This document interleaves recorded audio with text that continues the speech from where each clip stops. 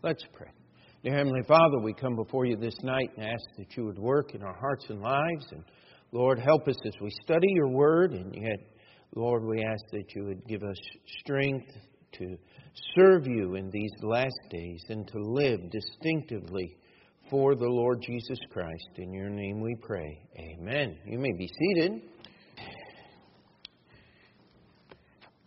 I would ask for your prayers as I continue working on trying to rework all of the notes, not just re-preach the series as it was developed in the past. And I will tell you, the contradictory material that I am finding on this subject is absolutely astounding. I read a definition of moderate drinking, which is for women, 3 drinks a day in a 24-hour period, not to exceed 14 in any week. Now, 3 times 7 is 21, but it's not to exceed 14 in any week. And with men are allowed 4 drinks every day, 24-hour period, but they still held to the 16 per week limit, which, is that confusing to you? Because then that means there are certain days that you can't have anything, or you can only have 1 if you're going to sit there in the limit, but it's okay to drink. No, it's... And then I saw an article I didn't get a chance to read that says, how many fall between moderate drinking and alcoholism? And it said it is possible for people to remain within the limits of moderate drinking and yet become an alcoholic. And I'm sitting here saying, wow. And then I found the articles of the 2 different presidents of chapters of Mothers Against Drunk Drivers, one in Florida and the other, any Avonlea lovers here, Prince Edward Island president chapter. Both were arrested different times, 2015 Prince Edward Island, 2011 the president there in Florida, I believe it was, or Georgia, at the field sobriety test was 3 times the legal limit for driving impaired. And so tonight what we're going to ask the question here, and this is a problem both ways with Christians. Is drunkenness different than any other sin? And the reason why I ask that question is we are so conditioned, and it is hard to answer some of the arguments that the world puts up. And what I would like for us to do is just do what basically is called a biblical review. We're just going to look at the verses. 2 main passages we're going to spend most of our time in, and then we're going to look over several others. But let's start in Luke chapter 21, verse 34, and Jesus is explaining here the behavior of His servants and how we ought to live and how not to live as a servant of the Lord Jesus Christ. Luke chapter 21. For some reason the pages are sticking fairly well here. And let's look at verse 34. It says, "And take heed to yourselves, lest at any time your hearts be overcharged with surfeiting and drunkenness and cares of this life, and so that day come upon you unawares." Now, what Jesus is talking about here, I'm sorry, I was thinking of another passage, but what He's talking about here is when the Lord returns, and He says that His servants need to take heed to themselves, lest at any time your heart be overcharged, that our heart be distracted. In our study on the Sermon of the Mount, we're coming up on merciful, and then after merciful is pure in heart. And here Jesus gives the command that we need to be careful lest our hearts be overcharged, or lest our hearts be distracted or overcharged just simply means overfilled with surfeiting. That would basically be gluttony and just imbibing too much of any special thing. Not only in the Bible they had over drinking as drunkenness, but what do you call binge TV watching? I don't. There's no real name. Maybe somebody ought to think of a word. You can actually be addicted to your cell phones now, they tell me. And there are people who are addicted to Facebook and Facebookedness. Would that be a term? We have all of these different things, but Jesus actually addresses them all in Scripture. Everything, surfeiting. That's what that word means. And then it says drunkenness and cares of this life. Isn't that interesting how that one, normally when God makes a list, He saves the worst ones for last, doesn't He? I mean, He starts talking about this and this, but usually the worst ones are in the end here. And let me just ask you a question. How many of us in this room, my hand will go up, I'm going to be honest, have been overcharged with the cares of this life? Have allowed circumstances, have allowed things. Now, here is Jesus giving His servants warning that, listen, you cannot allow your heart to be filled more with the cares of this world or drunkenness, which goes to the heart of the issue. Addiction is not near the physical problem that it is the heart problem. That's why the world has such difficulty dealing with addictions. The best treatment plans, and I don't have any statistics actually in front of me here, and pray for me as I try to find some of these things. I'd like to actually put them in print so you can take them home, and when somebody questions some of the quote-unquote outrageous statements we make as a Christian, you say, well, here's the statistics to prove it. So just pray, if you would, as I go searching for things like this. But the cares of this world, drunkenness, and surfeiting will fill our hearts, and we will not be paying attention, and we will not be ready when Jesus comes. And so this is the first passage that we're looking at. Now let's go to Romans chapter 13, if we would. And the overriding theme of Romans chapter 13 is the behavior of the Christian in the world. Let every soul be subject to the higher powers. And we get down to verse 13. It says, let us walk honestly as in the day, not in rioting and drunkenness, not in chambering and wantonness, not in strife and envying. But put ye on the Lord Jesus Christ, and make not provision for the flesh to fulfill the lust thereof. And so we see the drunkenness again comes fairly early on in this list, and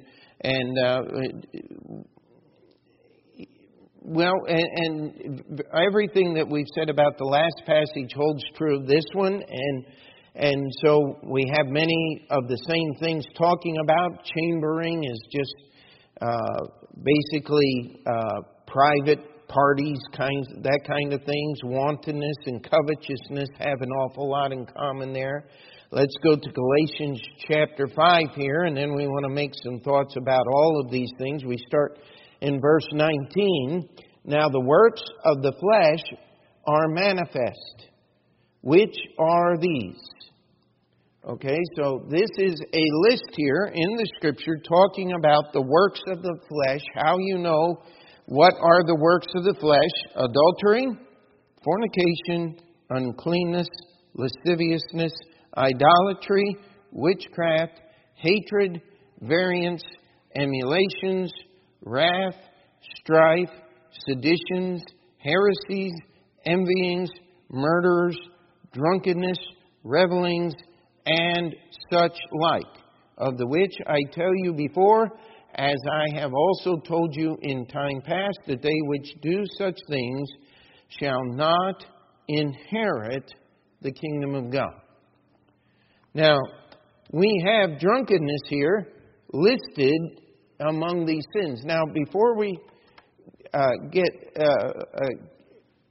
the next point that we need to grab a hold of here is that when we're talking about the issue of sin and salvation, there are no great sins and there are no little sins. For all have sinned and come short of the glory of God. There are sins that have consequences. If you study 1 Timothy chapter 3, it gives the requirements of a pastor. The first is blameless. Then it says husband of one wife. And some have tried to interpret that one at a time, not polygamy. And certainly it means that. A pastor, but it also says husband of one wife. That means no divorce. And the same holds true of deacons. And if that sin, yes, God forgives sin. Amen? But sin has consequences. And sometimes you will be cut off from certain places of service because of wrong things that have happened in your life. There was a time when it seemed that the greatest testimonies that people like to hear were the ones that did the most evil. And of course, that's not true. The greatest testimony is an entire life serving the Lord Jesus Christ. Amen? Because how much sin does it take to go to hell? Just one. And so we need to understand something here. Yes, there are certain consequences attached to certain sins, and some of them are far-reaching. But drunkenness is listed there, and here is the issue. If we were nearly as concerned with covetousness as we are with drunkenness, would we ever deal with drunkenness? If we were anywhere near as concerned with the sin of hatred or envying or strife, would we ever be dealing with the sin of murder? Are we still together here? You see, we want to understand that there is no difference between drunkenness. Now, here's one of the reasons why we bring this out, is because what does the world say? Moderate drinking is good. But I just got done trying to define moderate drinking. And for most of us, if you had 4 glasses of wine in an evening, you would wake up in the morning with a hangover. That would be hard not to do until you built up resistance to that. And then you get into the next state where what you have is no longer helping you, so you need more. And you leave the realms of moderate drinking and leave the realms of controlled drinking and get into alcoholism and uncontrolled drinking. We have all these medical studies that are out there reminding us how good it is to drink moderately. But do you know you can get all of the beneficial parts of wine in good, dark, red grape juice? There's nothing that is there that you can't get somewhere else without the danger of the alcohol. We'll be dealing with some statistics here, and if we had any other substance that cost so many lives. You know, everybody's all upset about guns right now. And how horrible and how wicked and how many people are dying with guns. I want to challenge you that the number of people that die with gun violence in the United States doesn't even compare to the number of people that die in alcohol-related incidents. Most gun violence is connected to drug abuse of one kind or another. This is an old statistic in New York City. I think it was 1992 or somewhere in that neighborhood. We had 379 murders in Queens that year, and like 350 of them were connected to drug dealing, drug sales, drug abuse. It was an incredible number. I hope I can refine that statistic. And yet, here is what we're saying is everybody that goes on to talk about how that wine is okay and they refuse to accept two different definitions for wine, they use wine to justify every beverage containing alcohol. There is no just one people out there. It's wine and beer. And of course, occasionally, when you're having a great time, you just need a little bit of the more potent stuff to make the party what it ought to be. And let me just ask the question. Let's go back to Galatians. Hopefully you're still there in Galatians chapter 5. You see, we went through that great big list of sins, of which drunkenness was listed in every other one of those sins. And verse 22, let's start there. Let's put it in context. But the fruit of the Spirit is love, joy, peace, long-suffering, gentleness, goodness, faith, meekness, temperance. Against such there is no law. And they that are Christ have crucified the flesh with the affections and lusts. If we live in the Spirit, let us also walk in the Spirit. Let us not be desirous of vainglory, provoking one another, envying one another. Now, this great list of sins here, the works of the flesh, the way that we can know the flesh is working is when any one of these things show up in a person's life, is in opposition or in variance to the fruit of the Spirit. And so people love to go to that verse, not given to wine, not given too much wine. So the preacher can never get drunk, but the deacon can get drunk every once in a while, right? That is the worldly interpretation of that. Sounds like nonsense. I see people smiling, and I'm glad. But let's put this in context here. How much alcohol does it take to start to change your body chemistry? The answer is one drink. Things start changing. There are people I've heard. I do not have any experience, and I praise the Lord for parents that just thumped me from the time I was old enough to understand what a thump was. You never touch the stuff. You never deal with it. You never taste it. You never go near it. There's nothing good there. And so I've never done that. But I've heard people who drink, they'll say 2 beers, and they are completely out of their mind drunk. Now, I don't know if that's true or not.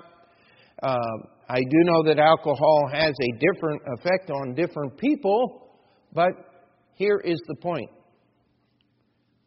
How many of you have ever lived with a person who could not control, don't raise your hand, lived with a person who could not control their temper, who was just prone to violent outbursts of words or things?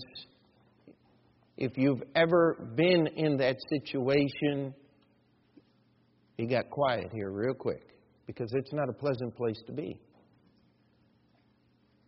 So let's say this person who was prone to these violent outbursts said, listen, I'm only blow up once a week. Isn't that okay? How many would you accept once a week? Well, that's better than it was. Well, what does the Bible say? How many times do you have to commit adultery to be an adulterer? How many times do you have to kill somebody to be a murderer? Hello? So is a little murder okay? It's amazing how many movies have the theme, it's okay to kill somebody if they're bad. And then they talk about you can't have capital punishment. Same people. I don't get it. Or if we send soldiers, they're doing bad things. And one of the greatest harms we do our people who serve in the military is when they come home from having to fight the bad guys, from having to face death in a hand-to-hand or a very close situation, actually having to pull the trigger and know that they took someone's life and then call them murderers, when that's not the case at all according to the Bible. I like the question that one of the talk show hosts asked about this person who just committed the shooting. He said, I'd like to see his music list. I'd like to know what music he's listening to. If he's listening to cop killer songs and all of those rap songs that talk about murdering people. He says, and I'd like to see his video game list. The video games that he plays. Is he playing these violent video games where he goes out and shoots all these people? I think the answer is not even rhetorical. You just wonder, and yet we have Christians that play the same games and listen to the same music, and but we put Jesus words to it. We're not killing people anymore, and we're not cursing. I can't remember who it was. Somebody said, I'm rapping for Jesus. I think it was Toby Mac or something like that. I don't know those names. But honestly and truly, drunkenness is here listed as a work of the flesh. No other work of the flesh would we want in moderation in anybody's life whom we care about. Could we say amen to that? Do you see how drunkenness is somehow treated as a lesser sin? Or on the other hand, sometimes they treat it as the greatest sin and ignore all the other sins. Could I challenge you that both extremes are just as wrong? That we need to understand that drunkenness is a sin. It's just like the rest of them. But if we were to work on everything that is in this list, and then ask the Holy Spirit to develop His fruit in us, there's only one approach to alcoholic beverage that fits the passage. It's called abstinence. It's called staying away from alcohol altogether. We're not going to talk about the slippery slope, because as a believer in Jesus Christ, you don't belong on the slippery slope. Amen? You belong on the solid rock. You belong feet firmly planted on the Lord Jesus Christ. And so let's go on here back to Romans chapter 13, if we would. Back to Romans chapter 13.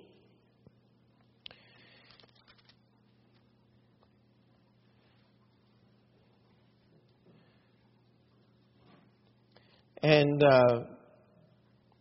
Why don't we start working here in verse 9 for this: thou shalt not commit adultery, thou shalt not kill, thou shalt not steal, thou shalt not bear false witness, thou shalt not covet.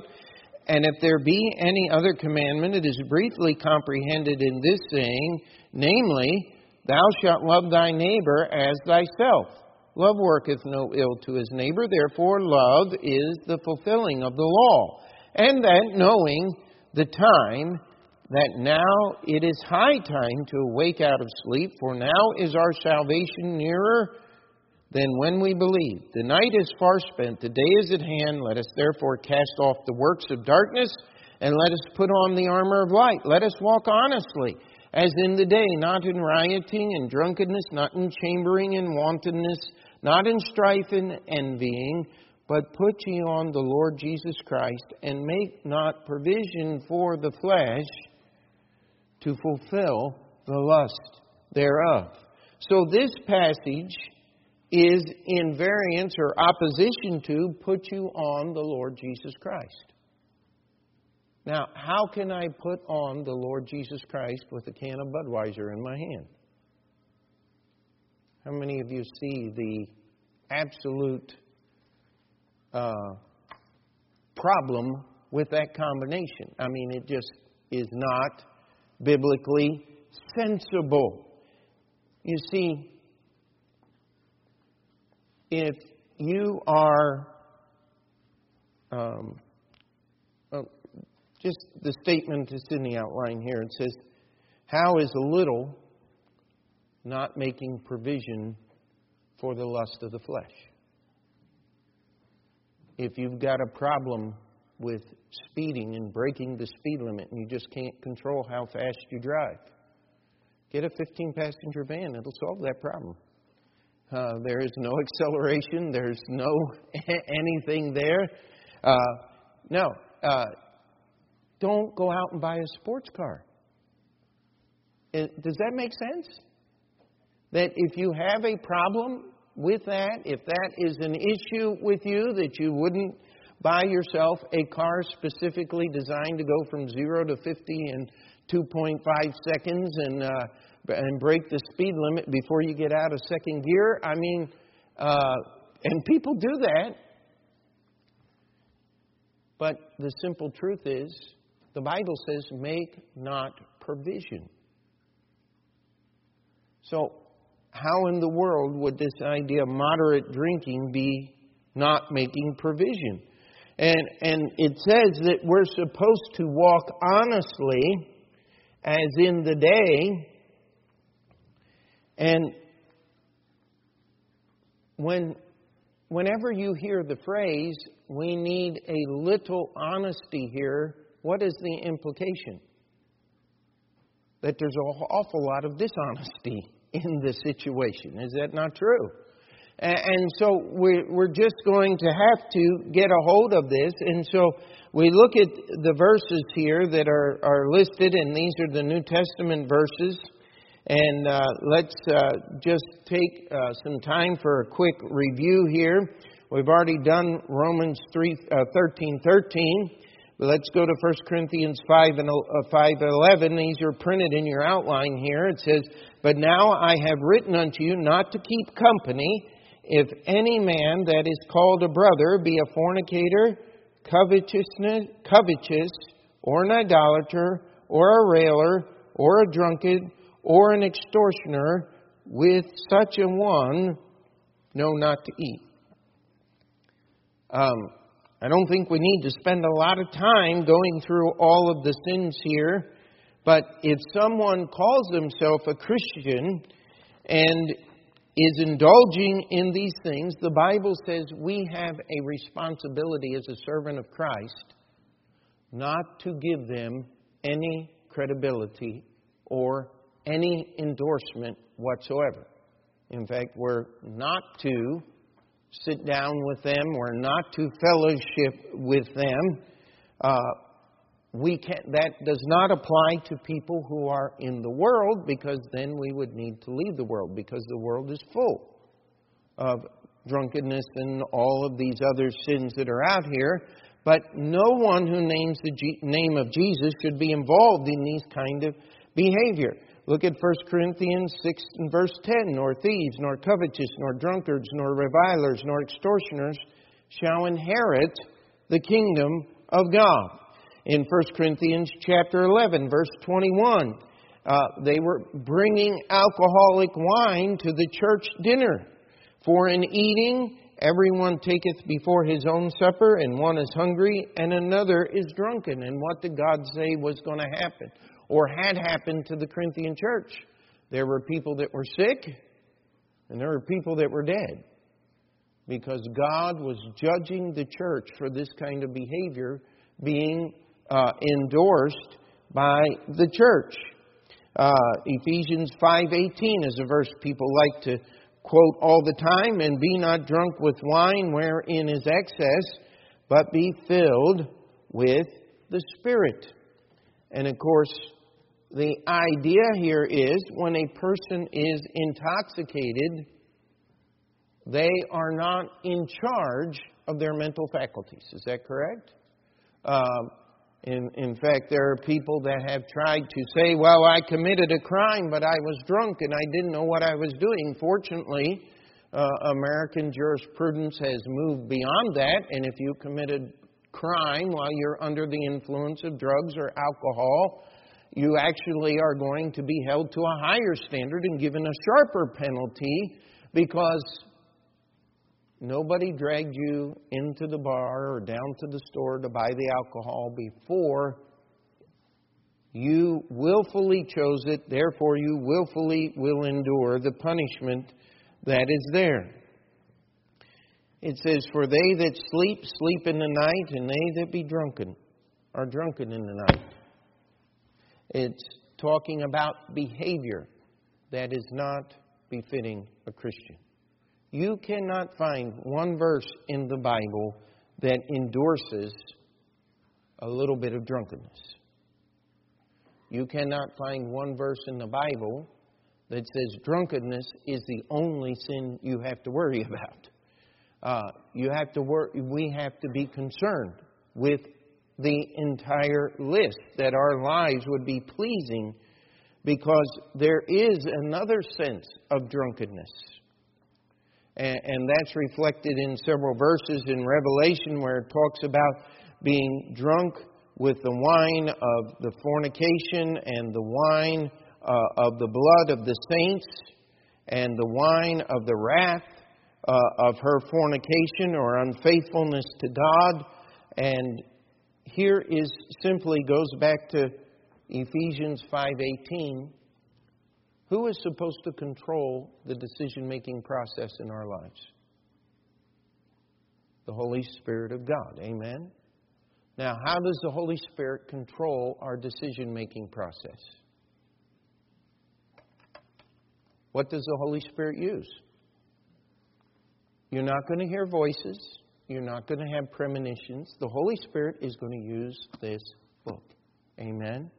The Holy Spirit is going to help us understand God's Word and how that we ought to live. And so, one of the problems that we will deal with in later lessons and try to bring forth, there were some very serious problems with prohibition. That was the political movement to remove alcohol from the United States. And I am glad, and if prohibition were up for a vote today, I'd vote for it. But I'll tell you what, it didn't work any more than removing slavery worked. How well has that? We don't have people, or do we? We still have people in slavery today, do we not? It's a different kind of slavery, but it is nonetheless a far greater problem involving far more people because of our population being much higher today than it did before the Civil War. Here was the mistake that Christians made.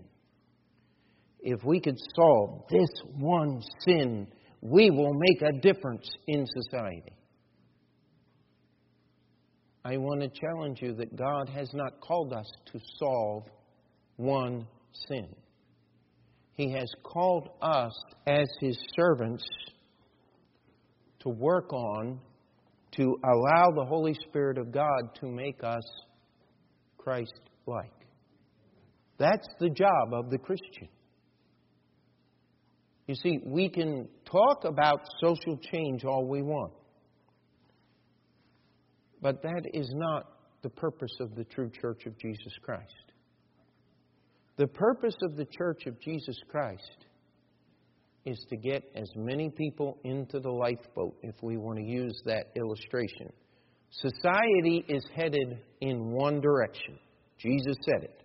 Broad is the way, and wide is the gate, and broad is the way which leadeth unto destruction. You're not going to change the direction. Many be that go in thereat. What is our job? Straight is the gate, and narrow is the way which leadeth unto life. And what is it? Few there be that find it. That's our job. That is our duty. By the way, we are not going to encourage the people living on the broad way by living between the narrow way and the broad way. We're not going to encourage people to Christ by walking with them in the broad way and trying to bring out all the good things that will happen to you if you walk in the narrow way. There can only be one true motivation for changing from the broad way to the narrow way. And that is, there is no alternative for sin but the death, the burial, and the resurrection of Jesus Christ. Can we say amen to that? You see, as we witness, as we try to help people, I used to think that it was a great thing to debate the evolutionist. But do you know that the evolutionists have never honestly, logically won even one debate? They've never won a debate. Because you cannot win. You cannot argue evolution from logic. It must be argued from faith. And how does the Christian argue Christianity? Well, now I'm involved in the exact same arguments. You see, faith is a choice. Every one of us in this room had to choose Jesus Christ. Amen?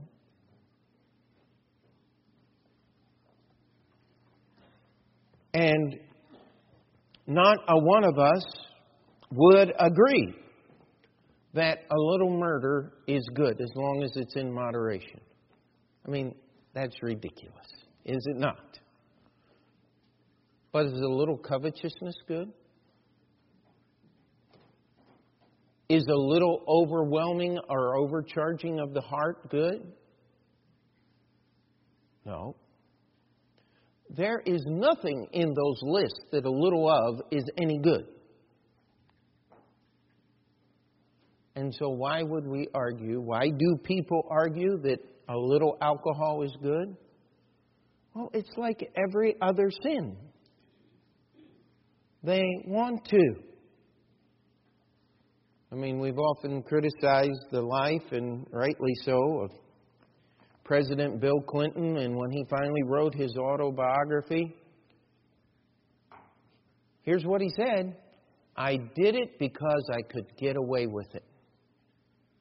I did it because I could. It's the only time that man's ever been honest in his entire life. People want alcohol because it helps. Same reason they want really loud music. The same reason they like a 100-foot 3D IMAX screen. Or Google Vision, which simulates that 100-foot screen on a pair of glasses so that you can leave reality. Here, as a Christian, I don't need to leave reality. I can face honestly who and what I am. And you know what? Here's what the Bible says. Your heart is deceitful above all things and desperately wicked. Who can know it? There is none righteous, no, not one. There is none that doeth good. There is none that seeketh after God. The Bible says a lot of things, and none of them are positive. But here's what it says. For God so loved the world. He still loves me. And Jesus will love anyone. So as we delve deeper in, and we're going to be talking about alcohol and all of these things, I want us to set up our foundation. Number one, the Bible in its usage demands two different definitions. There's got to be an alcoholic wine and a non-alcoholic wine. One that God blesses and one that God curses. One that is a blessing and the other is a cursing. You can't have the same thing doing both. There's got to be two different words. And we cannot make allowance, the Bible does not make allowance for a little sin. Because Jesus died on the cross for every little sin. And as we deal with this, let us not make the same mistake that quote-unquote Christians did nearly a century ago and a little before, as they began to coalesce into a political movement. They thought they had just solved the issue of slavery at the end of the Civil War, and now they were building the kingdom of God on earth, and the next great sin was alcohol. And they eradicated alcohol. 1919, I believe it was, the Volstead, or 1921, the final constitutional amendment was passed. And yet, what do historians call the 20s? The Roaring 20s. Do you know that alcohol consumption dived over 50% under Prohibition? It was incredible. The alcohol consumption, I'll get you some statistics and print those things out. It wasn't until the 1960s or 70s that the per capita alcohol consumption in the United States climbed back up to pre-Prohibition levels. I'd say that's a pretty good thing. But it didn't make us a Christian country. And it didn't solve any problems. You see, if we as Christians, as a church, do not take the responsibility that Jesus has given to us to behave as a church and to behave as servants of the Lord Jesus Christ, all of the morality that we engender in society as a whole just allows a moral people to go to hell anyway. That's not the goal. The goal is to get them off the Broadway. Amen? The goal is to see people saved. And so we're not going, even though we're spending all this time on alcohol and addictions and things over the next several weeks, I want us to grasp this, that that's not the only sin out there. But we do want to bring forth these things and understand that the arguments of the world are at best non-logical, full of contradictions, and utter bottom line is nonsense. How can you drink 4 drinks a day and be limited to 14 drinks a week And that would give you 28, twice the allowed amount. Well, you have to restrain on some days. You don't have to do that with water, tea, coffee, any of these other things. Now, is it good to drink 3 quarts of coffee a day? No, but you're going to have other problems long before you have enough said. Amen? The simple truth of the matter is, as we try to serve Jesus Christ, that's where we're going to find fulfillment. We're not just trying to answer the questions of the world. What we're trying to do is give common sense so that we can deal with people who call themselves Christians who have swallowed this worldly philosophy. Next time somebody says, well, moderate drinking is okay. Well, is moderate adultery okay?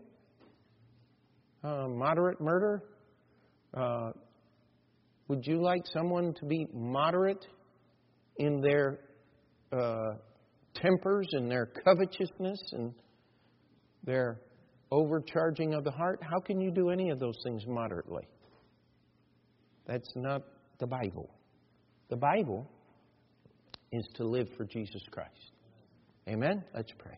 Dear Heavenly Father, we come before you tonight and we ask that you would help as we look at some of these other issues and try to tackle this thing called addictions or escapism that is such a part of our society and our lives that it's hard not to be influenced by it.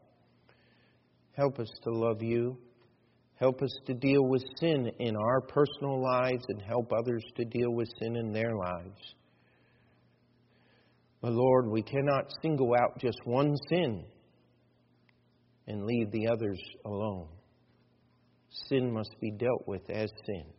We ask that you would give us the grace to do so in our own personal lives, in our church, and in the world in which we live. And before we finish the prayer, we'll have the piano play. If you need to spend a few minutes, the altar's open.